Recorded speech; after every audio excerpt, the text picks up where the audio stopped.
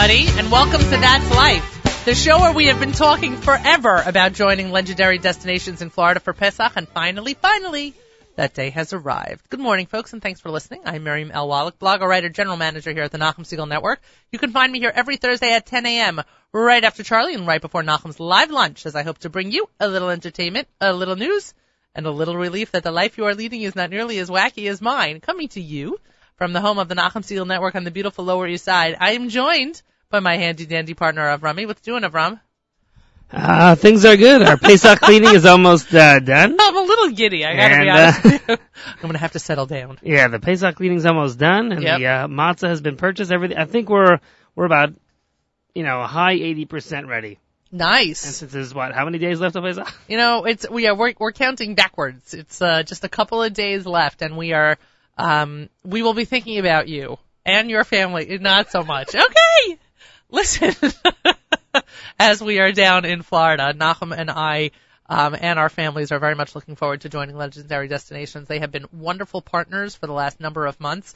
Their preparation has been impeccable. They have seen to every single detail, and we can't wait to be a part of it. Please God, starting Sunday afternoon. Looking forward. Did I tell you I'm driving down with my family?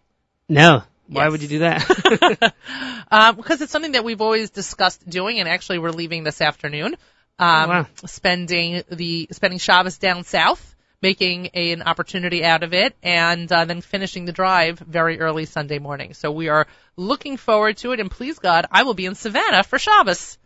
Isn't that cool? Yeah, that's excellent. I actually once did a road trip with friends down there. Yeah. And we visited Savannah, but we stayed for Shabbos in North Carolina by this woman who just took boarders in for Shabbos. Who took in strays. Yeah, you just called up, she would have people, and at the end of Shabbos, she has everyone sign the guest book and everything. That's really cute. Yeah. Yeah, well, my family of 8 is not dropping by anybody else's house, just Stamazai for Shabbos. We do not go anywhere unannounced, shall I say. If you're a new listener to the show, by the way, thank you for taking a break to tune in. And if you're a returning listener, thanks as always for making us part of your day. If Miriam L. Wallach once a week is just not enough for you, do what Amy Tobin did. Friend me on Facebook, send me an invite on LinkedIn. You can also shoot me an email, miriam@nachumsegal.com. I will not respond to you during the show. Not being rude, just being honest. But I will, please God, get back to you afterwards. And hey, please God, by the time Pesach is over, I will not sound nasal anymore because it's been going on for a number of weeks. This is a cold that will not end. Please also follow us on Twitter, Nachum Segal Net, all one word, and Miriam L. Wallach, also on all one word. Let's go to our favorite segment. What does the fortune cookie say? This is my last fortune cookie before Pesach. This better be special. This better be no pressure fortune cookie, but there's a lot riding on this. All right, hold on. Oh, that's so nice. Be yourself, and you'll feel at home anywhere. And you're going away for Pesach. And I'm going away for Pesach. Yes, I am. And truth of the matter is that I usually do feel at home anywhere I go, so that's both a curse and a blessing, if you think about it. Let's do some national holidays. It's National Farm Animals Day, Avram. Did not know how to celebrate that, so I let that go. It's National Sibling Day, so shout out to my sibs. No shout out for you, Avram? You don't want to say hi to your sibs? Hi, sibs. Okay, that was loving. It's National Alcohol. You put me on the spot. Well, okay, I always do that. It's National Alcohol Screening Day. Not sure what that means. Salvation Army Founders Day, and it's also Safety Pin Day. Yes, it is Safety Pin Day. I want you to know, by the way, and take this as a moment. I pin my socks every morning when I come back from the gym. Do you want to know why? So you don't lose them. That's right. So I don't lose them. And if my kids would only pin their own socks. My parents used to always make us do that when we lived at home. Really? Yeah. Oh, it hasn't really carried over. Why? It's such a great thing. Then the sock monster doesn't eat sometimes one of my socks. Sometimes it gets rust. You ever notice how where the pin is, sometimes it gets a little bit of rust on the sock over and not time? only do I not notice that, but then, dude, buy another box of safety pins. I mean, 79 cents for the box of 100. Or when you get your skirts back from the dry cleaner, that's how they attach them to the hanger. So if you need any safety pins, I have plenty. So actually, I celebrate National Safety Pin Day every single day. That's not impressive? It's all right. The Pesach thing with Legendary Destinations is more impressive. Yeah, I'm excited about that. By the way, something that I forgot to mention in last week's show that I want to pick up on this week's show when we were talking about the silent disco last week and about the charoset flavored ice cream.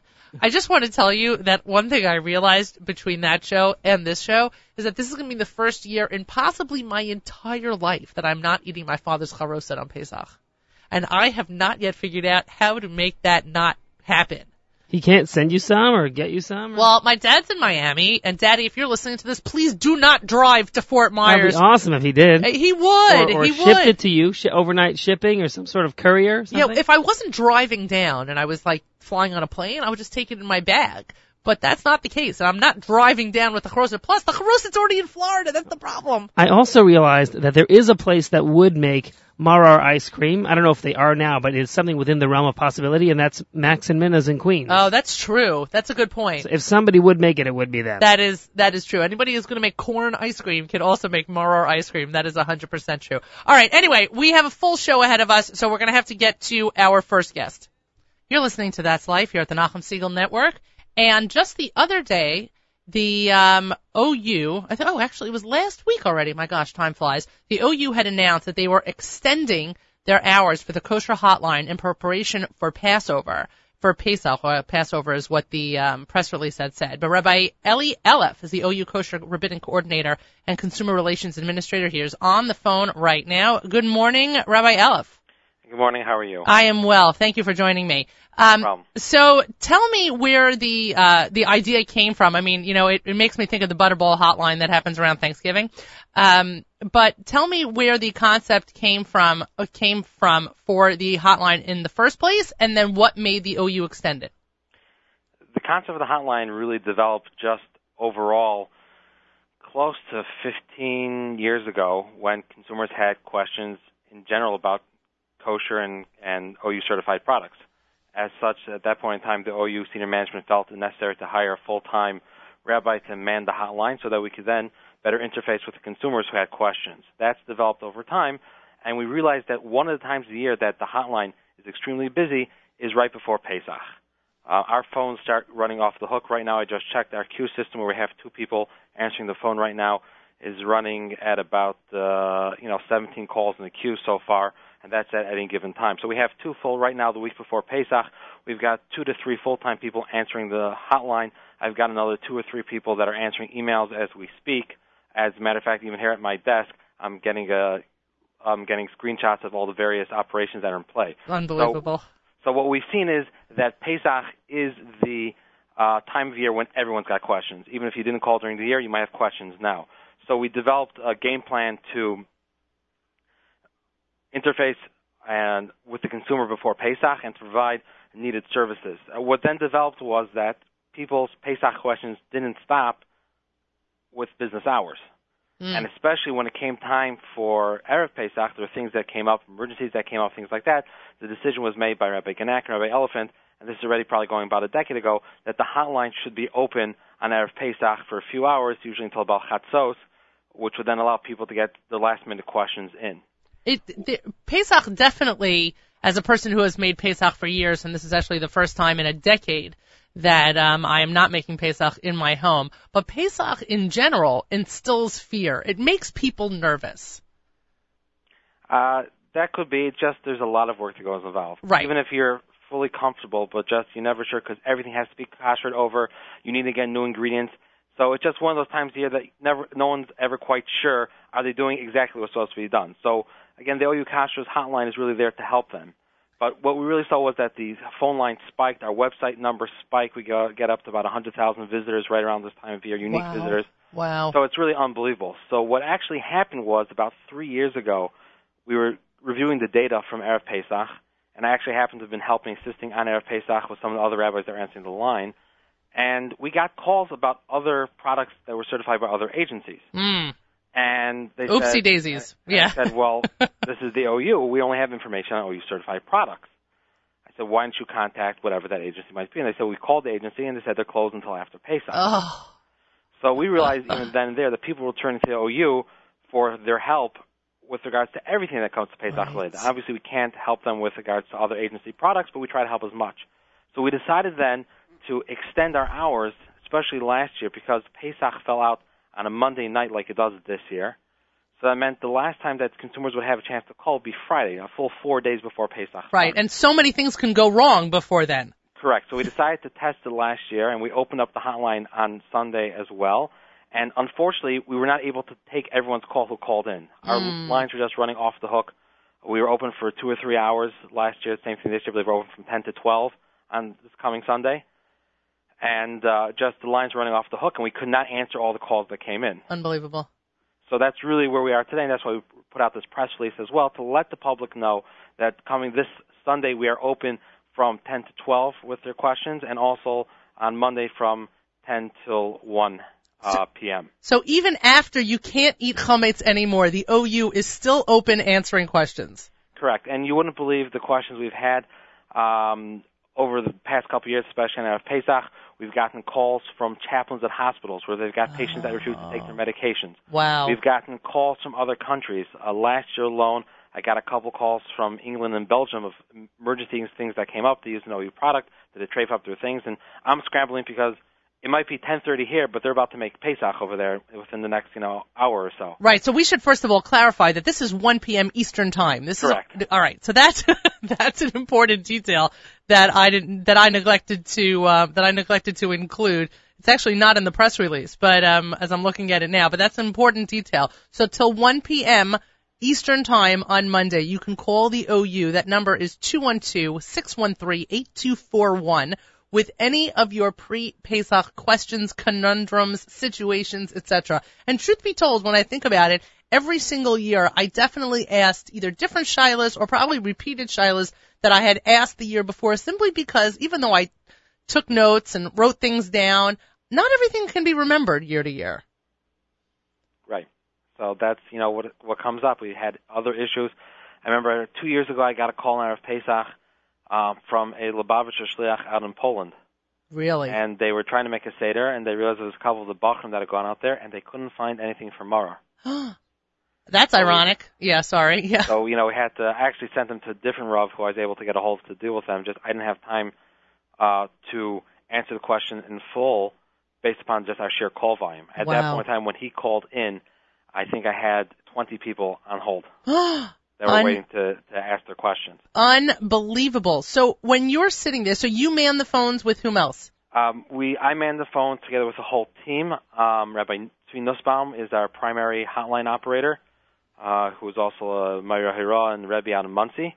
He's here full-time at the OU, and so he does the primary, and then we have a whole backup. I'm available, as well as about the 15 other Rabbanim who will handle the calls at any given time. And what Sfarim are sitting around you at that very moment in case there's something you need to look up? So primarily, we have the OU's directory for Pesach. Not a well-known sefer, but it should be, yeah. That's primarily it. Otherwise, the truth of the matter is we may have to call somebody back and take the number, or we've already learned the halach and it's simple to answer. The complicated shadows, unfortunately, we don't have time. Right. We're trying to get through. We average about another call every 50 seconds or so that we have to take. Wow. So that doesn't really give us a long time to run to the farm shrunk and start looking up all the intricate halachas that are involved. I'm sorry, keep going. No problem. We do have other rabbis that are available. Sometimes we'll shift the call to them. Other times we will have them call us back. Other times we will encourage them to speak to their own personal Rav. Right. And that there is no substitution for that. We're here to help, but we're not a replacement for a person's personal Rav. As we like to say, consult your local rabbi. Correct. That is always important. Right. The OU is not trying to take away the importance of the communal rabbi, not in the least bit, but the hotline is like the red phone, during the Cold War. That's the call that you need to make in an emergency situation or that last minute question that you need answered. Right. I would also point out that we may not necessarily have the answers everyone's looking for. Well, I've gotten calls in the past, or other people have gotten calls and they've referred them or we've discussed them after Pesach. For example, somebody used a margarine that wasn't certified for Pesach. So now we have to go figure out, do they have to throw out their whole brisket? Is there a way to salvage the brisket? And we might not have the information because it might require us going back to the plant level, contacting the mashgichim, reviewing formulas and things like that, which there is no way that can physically get done on Erev Pesach. Right. Well, I thought you were going to say to me, sometimes you ask a shaila, you don't always get the answer that you want, but that's the reality. Right. But for the most part, a lot of the questions that come up is verification, if a product is indeed certified for Pesach, medication and nutritional supplement, right, questions that come up, and then it's just overall Pesach, can I have this for Pesach? Is this a problem? Is this not a problem? I've already been asked twice by people as if I'm a rabbinic authority, which I am not, and I do not play one on TV either, but whether or not Tums are kosher for Pesach. Unfortunately, Tums are not certified by the OU, so I don't have that information.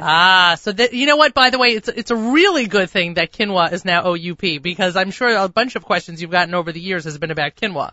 We have, and what really happened is interesting that you bring up quinoa, because a lot of people ask me, well, what happened this year that changed? Nothing really changed, Right. but we had never done research into it in the past. In the past, it was felt that quinoa was a fringe product that didn't have that many people interested in it. None of the companies were requesting quinoa. But then over the last couple of years, as more people have been introduced to quinoa, there's become a demand by consumers for a kosher LePesach quinoa product. Right. I think that is a really important point to clarify. It's not that quinoa is all of a sudden, the OU is discovering that it is kosher for Pesach, but getting to the level at which the OU could research it, because as far as I understand, it's part of a plant which is so remotely and difficult to find that it is an entire process just to get back to stage one of quinoa cultivation. I don't even know what the right word is. Correct. Actually, one of the most important factors is the way that it's packaged. Although the quinoa plant itself has no relationship to any of the grains, it is packed primarily on lines that are used for chametz gamur. There's wheat, there's barley, things like that are on the lines. And we did samplings and testing and found that a lot of it does get mixed up with each other. Interesting. So the only way to certify was to have special Pesach runs for it. And we even tell consumers to say, well, I have another quinoa packet. It doesn't have the OU symbol on it. The OUP symbol on it? Can I use it? Our answer is unfortunately no, because there's so many, not only allergen concerns, but there's a tremendous amount of cross-contamination and intermingling of species that it needs to be the kosher Pesach run where we can absolutely verify that there's nothing else in that package except for the quinoa. Wow. A lot involved. Rabbi Elif is the OU Kosher Rabbinic Coordinator and Consumer Relations Administrator. He is one of the people you may speak to when you call the kosher hotline, probably Erev Yontif, at 212-613-8241. Again, they are open on Monday until 1 p.m. Eastern Time, 212-613-8241. Rabbi Elif, with only like a minute or two left, what is the craziest phone call that you've gotten in the last number of years? That's an interesting question. Definitely the one that I mentioned before about what to use for maror when they couldn't find any lettuce or horseradish in the local markets in the middle of Poland. Right. But, that's a good one. The craziest one, I wouldn't start. It was your wife, wasn't it? No, I'm just kidding. Go on. Yeah. Well, she's just telling me that the kids are going crazy and I need to take care of them. Right. Enough answering other people's questions. Time to come home. Yeah. Right. I hear that. Okay. But, all right. I bought you some time. Now, what is the craziest question? I wouldn't call them crazy because each question has its unique merits and everyone has their own needs. Fair. We really try to deal with each consumer on a case-by-case basis and provide them what they need. So I wouldn't call any of them crazy. What I would say is that we've definitely got some interesting ones, including one where somebody called me that they had forgotten to kosher their appliances and they had to go to work before this man beer, and therefore they want to know what they can do and things like that. And they didn't have a self-clean on their oven. So therefore, they weren't able to do libun gamur, so it was slightly problematic in terms of what they could do with their oven. They forgot to kosher their appliances? Yep. Okay, I guess that person needs a checklist for next year because that would probably be item number one. I like to be down the cops close. It could be that they forgot. It could be that they were new to the whole Pesach preparations. It's entirely possible. How many times do we find ourselves in a situation that we thought we had all the time in the world and we turn around and we've got 5 minutes to go? Well, I will admit that there was one year that it was like I was about to light candles, and there are certain things that I must take care of during the day, even though obviously you can prep on Yontif. But one of the things I'd like to make sure is that everything for the ka'ara is taken care of. And all of a sudden I was about to light candles, and plus I want to clean my stove before Yontif. You know how it is. I had realized I hadn't burned my Zeroa, so that was all of a sudden a shoot. I didn't burn my Zeroa moment. So it's not koshering your ovens, but I had my own moment. So, everyone has their moments, and it really boils down to what's important to a person and what do they think about, not think about. And sometimes there's a situation that came up. Last year I got a call from a hospital chaplain, and he had many constituents in the hospital who were refusing to take the medications. And he called me up in a frantic moment and said, can you write me a letter or something like that? I said, it was Erev Pesach. I've got 30 minutes until, I have to go get my own stuff ready. Right. I said, on top of that, I said, based upon the clientele that you're dealing with at the hospital, having a letter from the OU is not going to help. I said, I can try to look up the number to the Satmar Dayan, and maybe he'd be able to help you. Oh, my word. Oh, my word. That is a very interesting phone call, Erev Yontif. Well, again, Rabbi Aleph is the OU Kosher Rabbinic Coordinator and Consumer Relations Administrator. Speak to him if you'd like, Erev Yontif, because the OU's hotline will be open on Monday until 1 p.m. 1 p.m. Eastern Time. They are open on Sunday from 10 to 12, and that's the April 13th. And on April 14th, Erev Pesach, when the only thing that you're eating are potatoes, you can speak to somebody at the OU and ask them your shaila between 10 and 1 p.m. Eastern Time. That's 212-613-8241. Rabbi, a Chag Kosher v'Sameach, and thank you so much for joining me this morning. You too, Chag Kosher v'Sameach. All the best. All the best. Thanks so much. You're listening to That's Life here at the Nachum Segal Network, and my next call is actually already on the line. We are not taking a break between callers. We are getting right into it, and he is speaking to us from Israel. Dov, are you there? I don't hear Dov. I'm here, Miriam. There we are. Hello, Dov. Hi, how are you? Baruch Hashem, I am doing well. I just want to introduce everyone to Dov Hirth. Dov, what's your exact title? I work in the marketing and development department of the most amazing organization in the world. Yeah, well, I can tell you that he is also an incredible tour guide, and the name of the organization is Aleh. That is aleh.org. They are not affiliated with the Aleh Foundation in Brooklyn. I want to make that very, very clear from the beginning of our conversation. Aleh.org. That's www.aleh.org. And Dov and I met a number of weeks ago when I had the opportunity to tour the facility in Yerushalayim, and I had this personalized tour. Dov took me around what is honestly one of the most moving experiences that I had that trip, and frankly, an experience that lasted with me for a very long time. Well, thank you very much. It was an honor and a privilege to have you visit our facility. No, it's really incredible. And I'm going to read off of the website simply because it is just probably the most succinct way of describing Aleh. But Aleh is Israel's largest network of residential facilities for children with severe physical and cognitive disabilities. They provide 650 children in Israel with high-level medical and rehabilitative care in 4 residential facilities. The one in Yerushalayim was the one that I was able to tour, but I was fascinated to hear about the one in the Negev. Can you tell us about the one in the Negev? Absolutely. Aleh Negev it's not a facility, a building. It's actually a village. It's a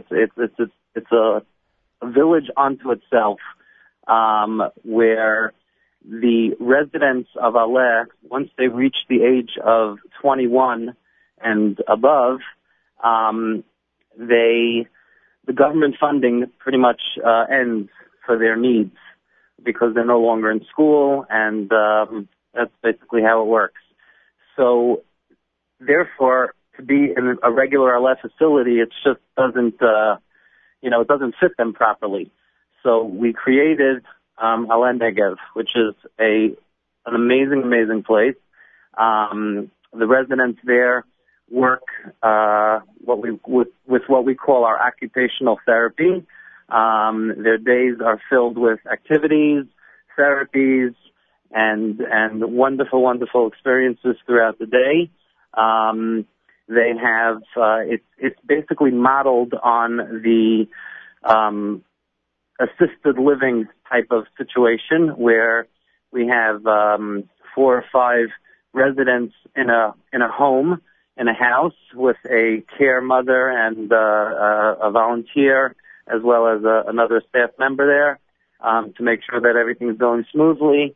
And they have a safari out there. They have a therapeutic pool, and they also service the entire Negev area with our outpatient therapies. That's all the outpatients, anybody that needs to come for any sort of therapy. Aleh, on an annual basis, Aleh gives over 17,000 outpatient sessions. Wow. And for the Negev, we are the only facility out there, so we're servicing that entire region with outpatient facilities.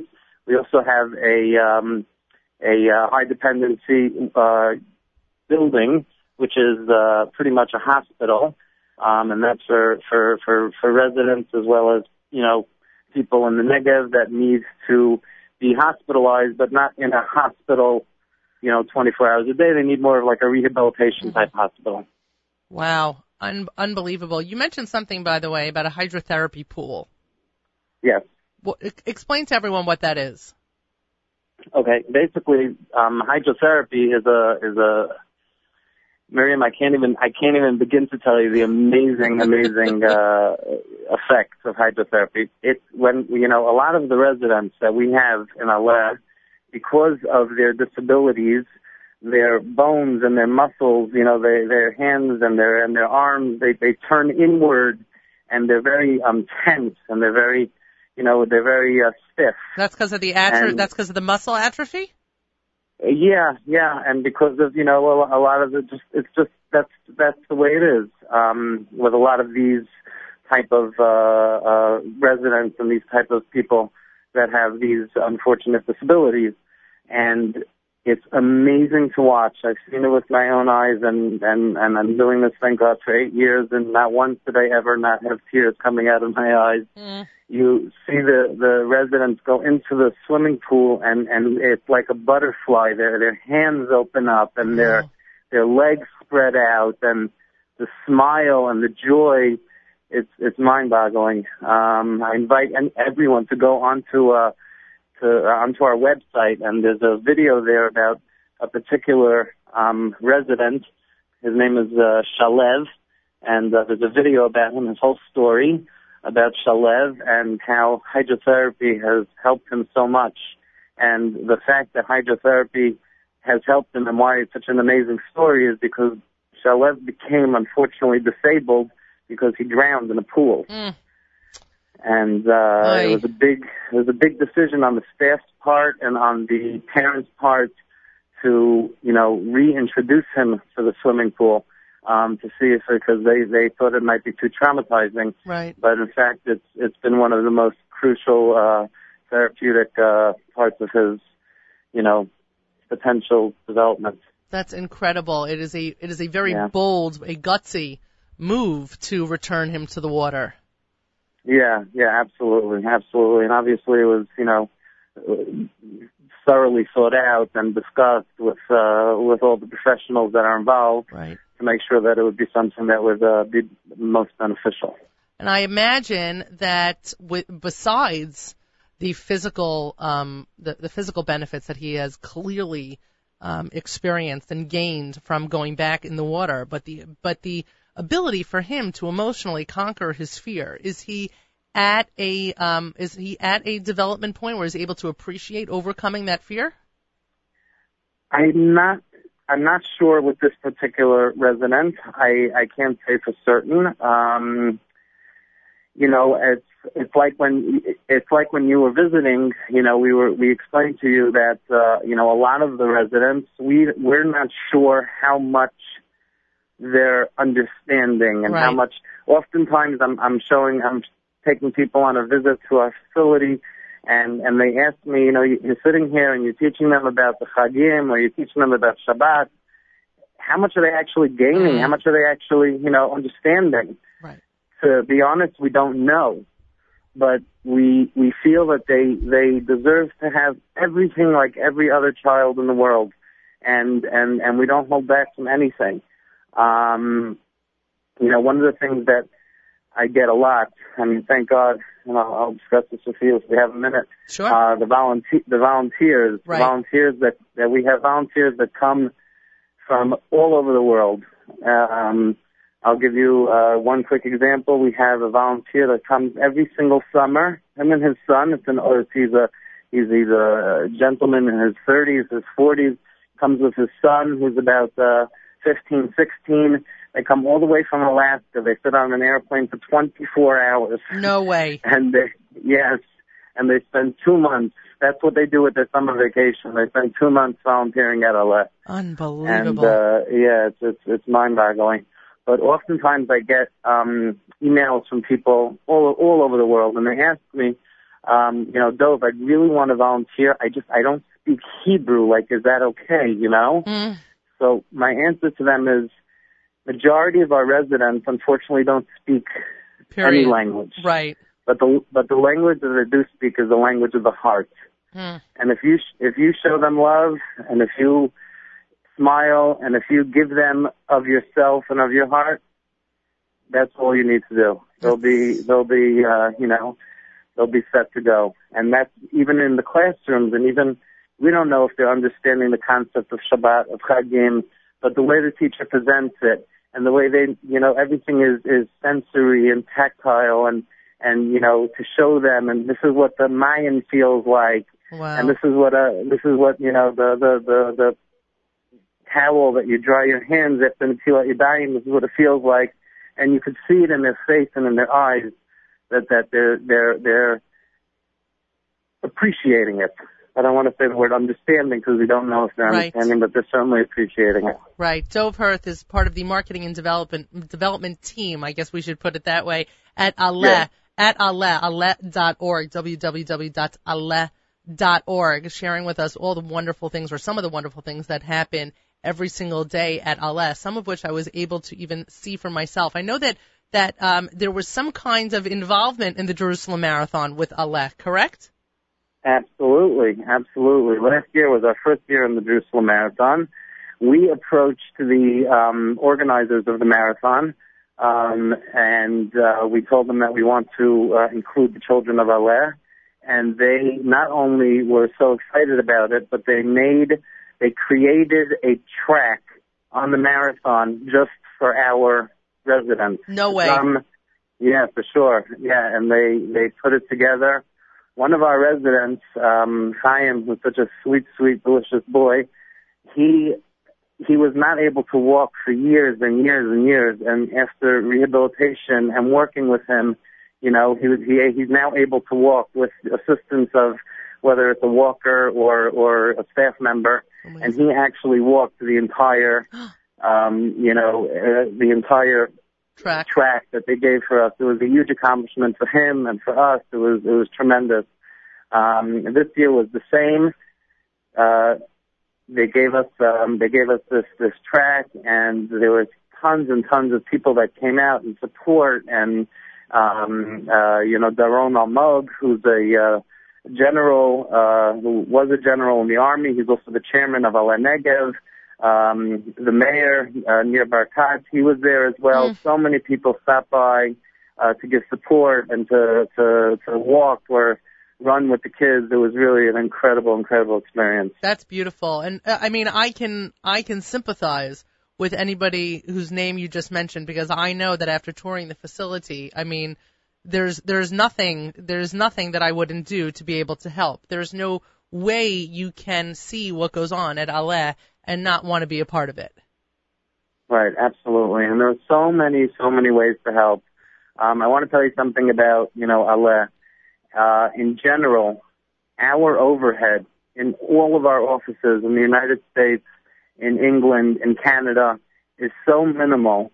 In the United States, we have only one employee who manages the entire office, and she works out of her home, so we don't pay literally any overhead except for, a small salary. In Canada, we are very, very fortunate. We have wonderful people who the entire operation in Canada is all done through volunteers. It's a gentleman who runs a very successful company, and he designated one of his secretaries to be the Aleh secretary. No way. That's all she. Yeah. Huh. Yeah. That's incredible. That's her job. And then in England, it's the same situation. We have two wonderful people who work very, very hard for the organization on a volunteer basis. It's one of the things that we really do take pride in, that like literally every penny of every dollar is going to the children. It's not going to, gas bills and lighting bills and rent, none of that stuff. We're very into making sure that the money that people give, we're so appreciative that people are contributing to our organization. And when they do, we want to make sure that literally every penny is going to the kids. And I don't want people to think that the facility itself is anything less than stellar or high tech or high grade, because it is. And also, one of the things that you pointed out to me which really has also stayed in my mind, is the fact that each child's bed is made for him or her. Each child has his or her own space. Exactly. It's very, very, very individualized. One of the main things that anyone who comes to the facilities, regardless of it's Jerusalem, Gedera, Bnei Brak, or the Negev, they're always struck by the cleanliness and the attention to detail. That if the bed is not straight, you'll see a staff member walking over and straightening it out. If there's something on the floor, it doesn't matter if it's a cleaner or the director of the facility. The person will bend down and pick it up. It's for these children, for these young adults that live in Allah. This is their home, right?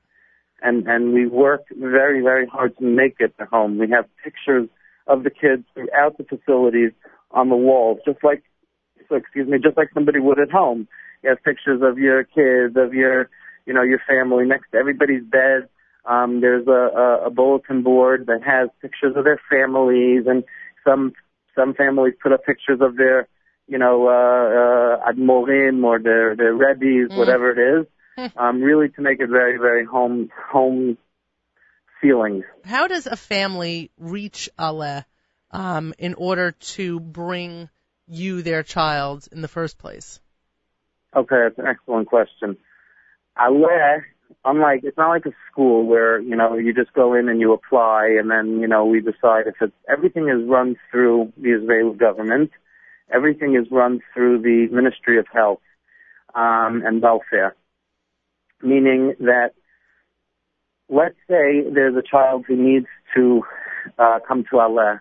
So we're the last people to know about it, meaning the doctor first makes the recommendation, then a social worker goes down to the house and talks to the parents and discusses the different options for them, whether it's Allah or another facility, and then they go through the child's medical history and whatnot, and then they make the decision of, is Allah going to be the right place or perhaps somewhere else, and that's pretty much how it works. And one of the things that I just want to point out, and I don't mean to interrupt, was that that familial involvement in the care of the child, even if the child is located and taken into an Aleph facility, is integral.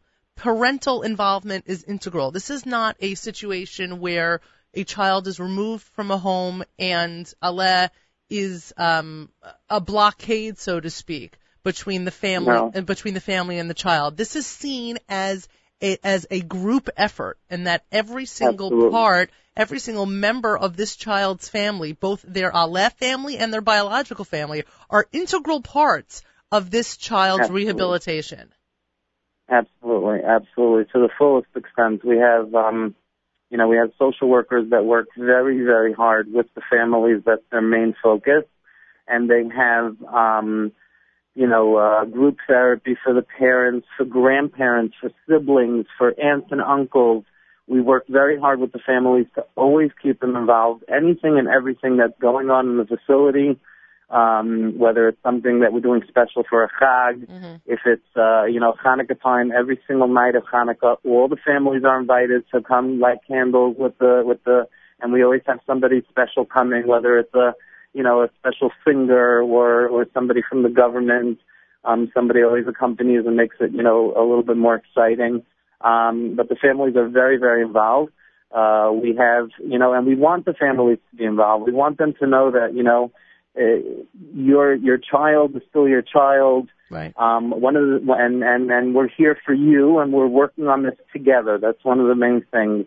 Allah, the facilities are open 24 hours a day, 7 days a week. Unbelievable. And as I told you, this, when you were visiting, it's not rare that you could be walking down the hall of the residential facility, at 11 o'clock at night, and you'll see a mom sitting there with her baby, or a dad coming on his way home from Irish. He just wants to give his son a goodnight kiss. Wow.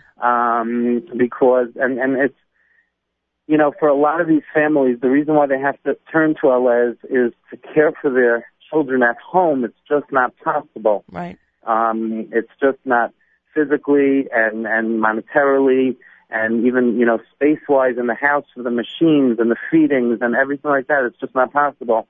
But Aleh is there for them, and we're 24 hours a day, 7 days a week. We're here. You can come in. You could, visit. The doors are never locked. It's really quite moving. And one thing I want people to know, and we have about 5 minutes left, and I want to make sure to include this, that located centrally in the center of town, as you are, so to speak, at Knisa La'ir, I should say, is probably a better way to describe it. You are near the bridge. You are near the famous footbridge that now it adorns the Jerusalem skyline. As you enter Yerushalayim, and you now notice, it wasn't there a number of years ago, but it's there now. What I like, I happen to like it a lot. I know that a lot of Jerusalemites are anti the footbridge, but the beautiful white footbridge that you pass through and that you see when you come into Jerusalem now is right near the Aleh facility, and it is actually something that you take advantage of. And you will be taking advantage of for your annual Pesach March. Absolutely, 100%. So tell us about that. The Pesach March is incredible. One of the things that we do at Aleh, besides for working with the children and the parents, is also we're very involved with the community as a whole. Integration. The community should see the kids, and they should, get involved and be part of it. And the march is just one of the ways that we are able to do this. This is our 4th year that we're doing it. It's going to be on the first day of Chol Hamoed for Israelis. So if you're American and you're keeping 2 days, it's not so good this year. But you could still walk over and join. You just, can't drive over. Anyway, if you're an American holding 2 days, it's not good any year. But anyway. Right, exactly. So, but it's going to be this year from 3:30 to 6 o'clock. Now, basically what we do is the police close off 2 major streets in Yerushalayim on Chol Hamoed, which is huge, right. To do. And we have hundreds and hundreds of volunteers, friends of Aleh, staff members, families, community members. They all come out.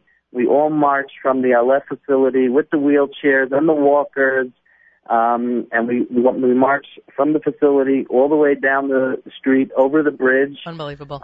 When we get to the center of the bridge, everybody's holding a balloon. And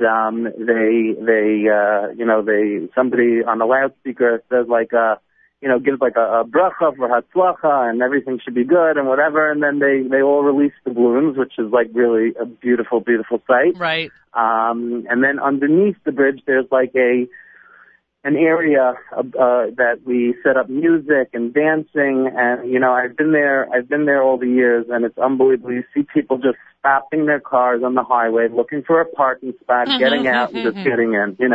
That's amazing. And yeah, it's absolutely incredible. Well, that is it sounds amazing. It's something I would like to see, please God, one day for myself, but I am definitely looking forward to seeing pictures. It's almost your own little Yetzias Mitzrayim, so to speak. Exactly.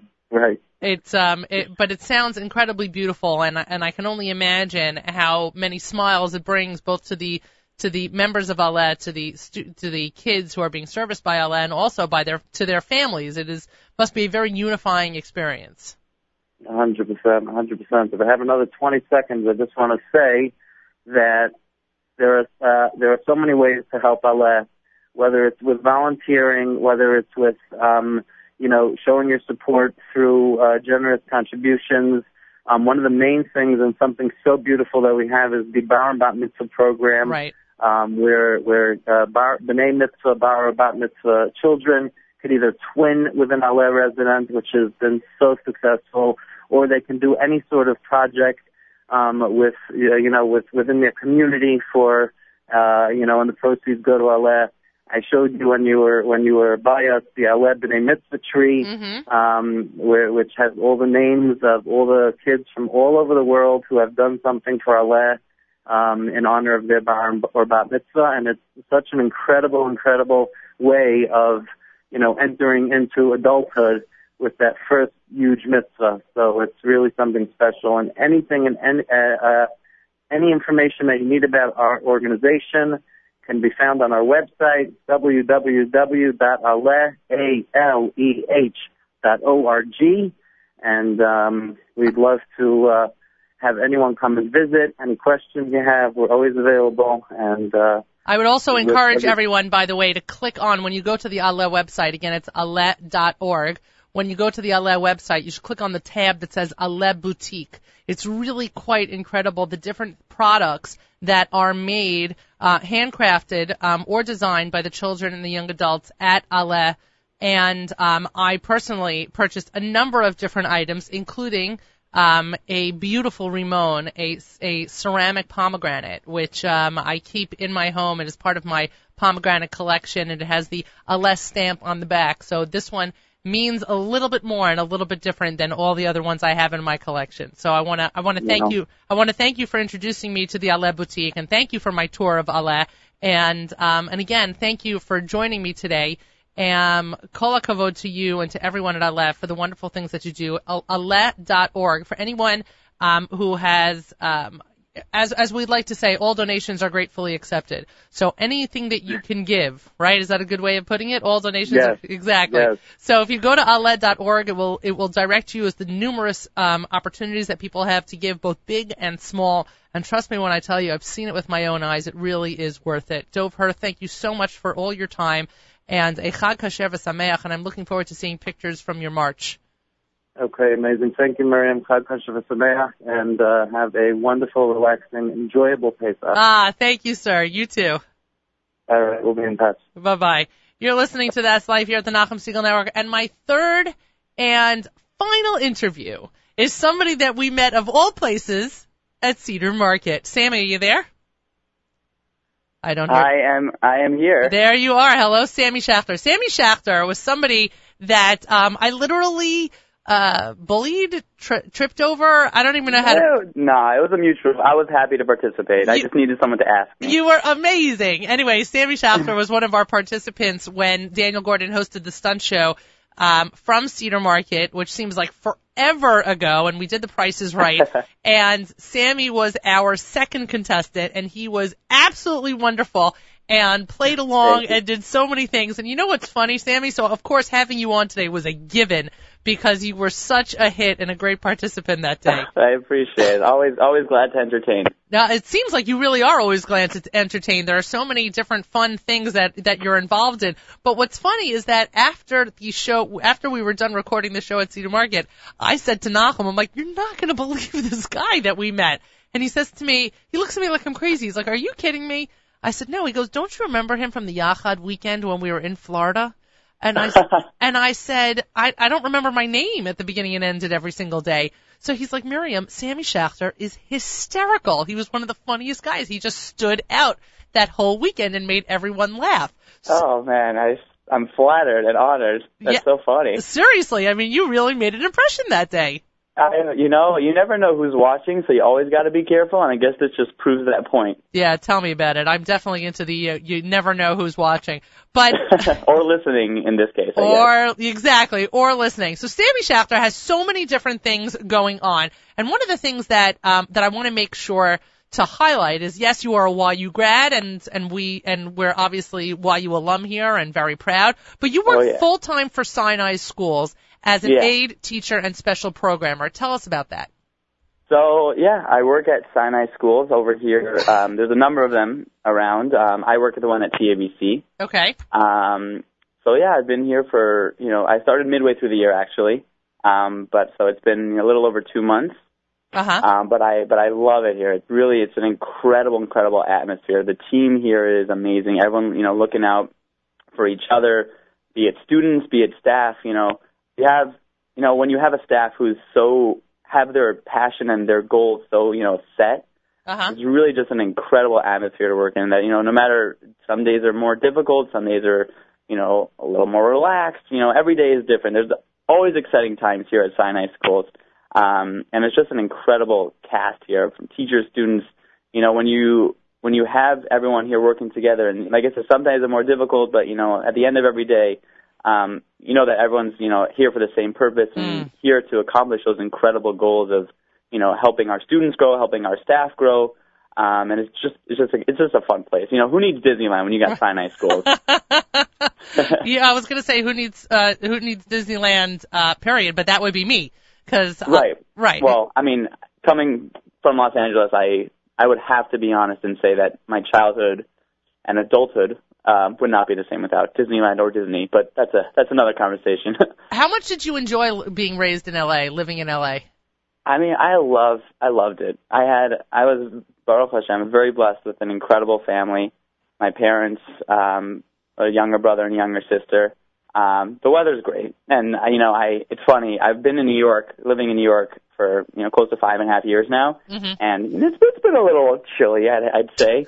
And you know, when it gets to that, you know, when it's like 50, you know, even the low 50s, you know, everyone's, oh, it's gorgeous out, it's a beautiful day, and I caught myself saying that once, and I was like, wait, no, shoot, I didn't mean that. It's not gorgeous. It could be so much nicer, right? You know, but the weather is great. You know, the Jewish community there is incredible. You should know that my next door neighbor is originally from LA, and he's been living in New York for a long time. But every time we're outside shoveling, I hear him like saying to his wife, "If we lived in LA, I wouldn't be shoveling. Yeah, If we lived in LA, exactly." I love the snow. When I was in YU, when there were snowstorms, you know, I was loving it. I was out there. Sometimes my roommate had to chase me outside because I would just run out without a coat. And he'd be like, "Santa, you need a coat. You need a coat." I'd be like, "I don't want a coat. There's snow." You know, and I would try to explain it to people. You know, my first year, second year, third year in YU, they'll be like, "I don't understand. Why are you so excited? It's just snow." So I'd tell them, I'd be like, "Well, let me put this into perspective for you. How old were you when you had your third snow winter?" They're like, 3. Right. You know, like that's a silly question. So I say, okay, well, this is my third. So imagine a 3-year-old. Try to explain to a 3-year-old, you know, that snow isn't exciting. Of course it's exciting. But, you know, now that I'm starting to work and I got to travel in it, yeah, I'm starting to really understand why people don't really like it so much. Yeah, it has its moments. It definitely has its moments. But 2 of my roommates in college were from LA. And so I particularly understand being your roommate and saying you can't go outside without a coat, because there's always that you know, the little kid who's really the adult who's running outside in the snow, and you gotta sort of reel them back in. Absolutely, because he knows. There's a few sides to it. On one hand, you know, he's a grown man, quote unquote. You know, like my roommate Sammy can do whatever he wants. On the other hand, it's entertaining for him, you know, to see me playing in the snow, and he gets a good kick out of it. But the flip side, though, if I get sick, he's gonna be the one that has to take care of me. Yeah, or you're gonna get him sick. Things going on there. Exactly. You are the gift in that situation. You are the gift that keeps on giving. But right. Exactly. But tell me also, you have a very special role this summer. Something called the head of Ruach and Spirituality at Camp La Vie. I would probably argue that this is probably like your dream job or title. Absolutely. And actually, the truth is, it's a relatively new thing that came up. I was at, actually, you know, to go back to come full circle, I was at the Yachad Marathon in this past February, and I was talking to my good friend Yoel Sturman, who works at Camp La Vie. Yeah, we're big Yoel Sturman fans, by the way. Oh, as am I. Hey, Yoel, how you doing? And he was talking a little. He asked me what I'm doing, and I said, you know, I have I'm working at a 2-week Yachad summer program in the beginning, but I'm still looking for something. He goes, oh, well, you know, come to La Vie. And I'm like, okay, well, you know, maybe give me a little bit more information than just come to La Vie. Although, you know, I'm happy to do anything Yoel tells me to do. But he's like, no, they're looking for someone to lead, you know, Ruach and spirituality, and I feel like it's right up your alley. And we spoke a little bit about it, and, you know, chick-chack, bada-bing, bada-boom, and I had the job. So I'm really excited. To be completely honest, I don't really know much about Camp La Vie. I haven't been there before. But from what I hear, it's an incredible place, and there's some amazing opportunities for me to hopefully give over my ruach. You know, my ruach. I don't know if it's biologically contagious, my ruach, but I will try to give it over as best as I can. You know, for me personally, there's nothing like a good Zemer, nothing like a good Shabbos circle dance. You know, going back to if someone's always watching, I sometimes forget that when sometimes I'll be singing and dancing to myself, and people will kind of point it out to me and be like, you know what? I love singing, I love dancing, I love Ruach, I love Shabbos. Life's great. Right. You just got to keep dancing to your own song, and if people want to join in, more than welcome. Right. The classic Jewish circle dance is not difficult to learn. I'll tell you that much. I could argue. I guess I could argue that you could be known for worse things than loving Shabbos and loving Ruach and loving to sing and dance. Very true. One of my biggest, I don't know if Yetzer Hara is the word or challenges, is in the once in a blue moon time that I'm at someone's house for a Shabbos and not on a Shabbaton, I have to, it takes all the strength in the world to hold myself from standing up on their chair and, starting Shabbos, like, Sammy, you gotta behave. You gotta behave, you're an adult, real people, But, there are some times where I will get them to allow me to stand on the chair, but, you gotta be careful. Right, well, I will tell you, you're welcome at the Wallachs anytime, but you may not stand on my chairs. I can take off my shoes. Oh, no, that's no. also not okay. See, we don't stand. This is what I tell my kids. We do not stand on the furniture. Okay, I understand. Well, there are other ways to enjoy Ruach and singing, even if there are no chairs to be stood on. Well, I also want to make sure to point out that you are National Ruach Coordinator for Yachad as well, which they are clearly using you and taking the best advantage of you possible. And just to wrap it up, because we only have a minute, and Avrami's giving me that, you have to wrap it up right now, is that you're a member of Pella Singers. I am in Pella Singers, yes, I am. And you write Jewish parodies. I do write Jewish parodies. I'm trying to work on getting them out to the public. So if by any chance I'm on a radio station and people are listening, maybe that would be a good way to get it out. But yeah, I do it as a hobby. I love singing. I love, educating in interesting, exotic, unique ways. So I find the parodies, classic, hit songs of today and tying them into, Jewish concepts. For example, the Miley Cyrus "Can't Wait to See You Again." I write "I Can't Wait to Say Amen."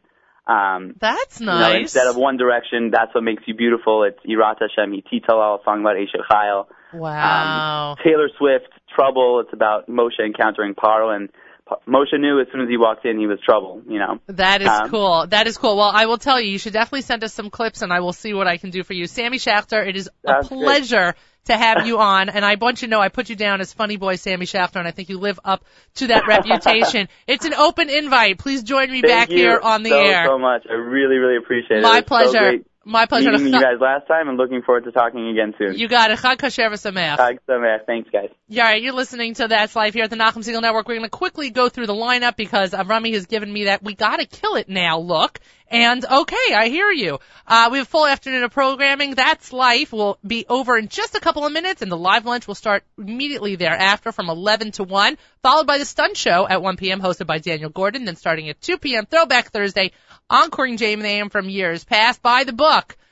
With the Haggadah, with the Rabbi Sachs, and when Nachum spoke to Rabbi Melamed and Rabbi Sachs this week, so make sure to listen to that encore today at what time was that? That's at 5 o'clock. Sorry, and Michael Fragan at 6 p.m. And as always, Charlie Bernhardt wraps it up at 7. Nachum will be on tomorrow morning from 6 to 9. JM in the AM live here. Oh, it's already coming up in the background. What are we listening to, Avram?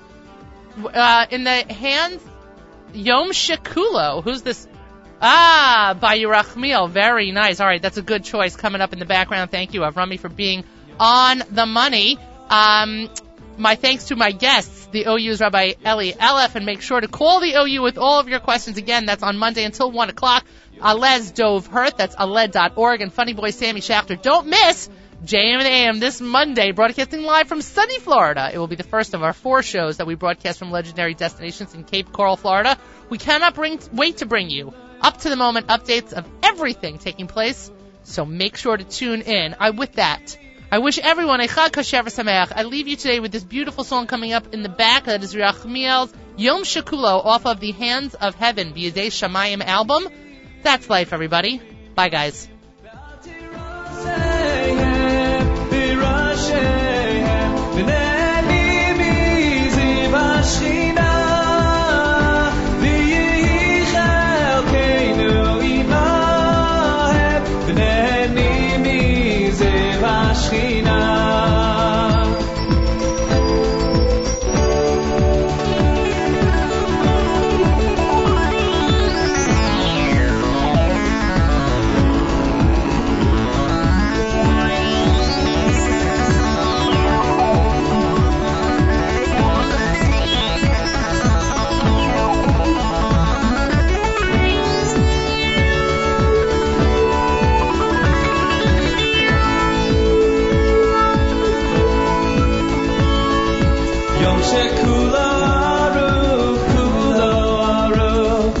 יום שצדיקים יושבים יום שכולו ערוך כולו ערוך יום שצדיקים יושבים ועתיד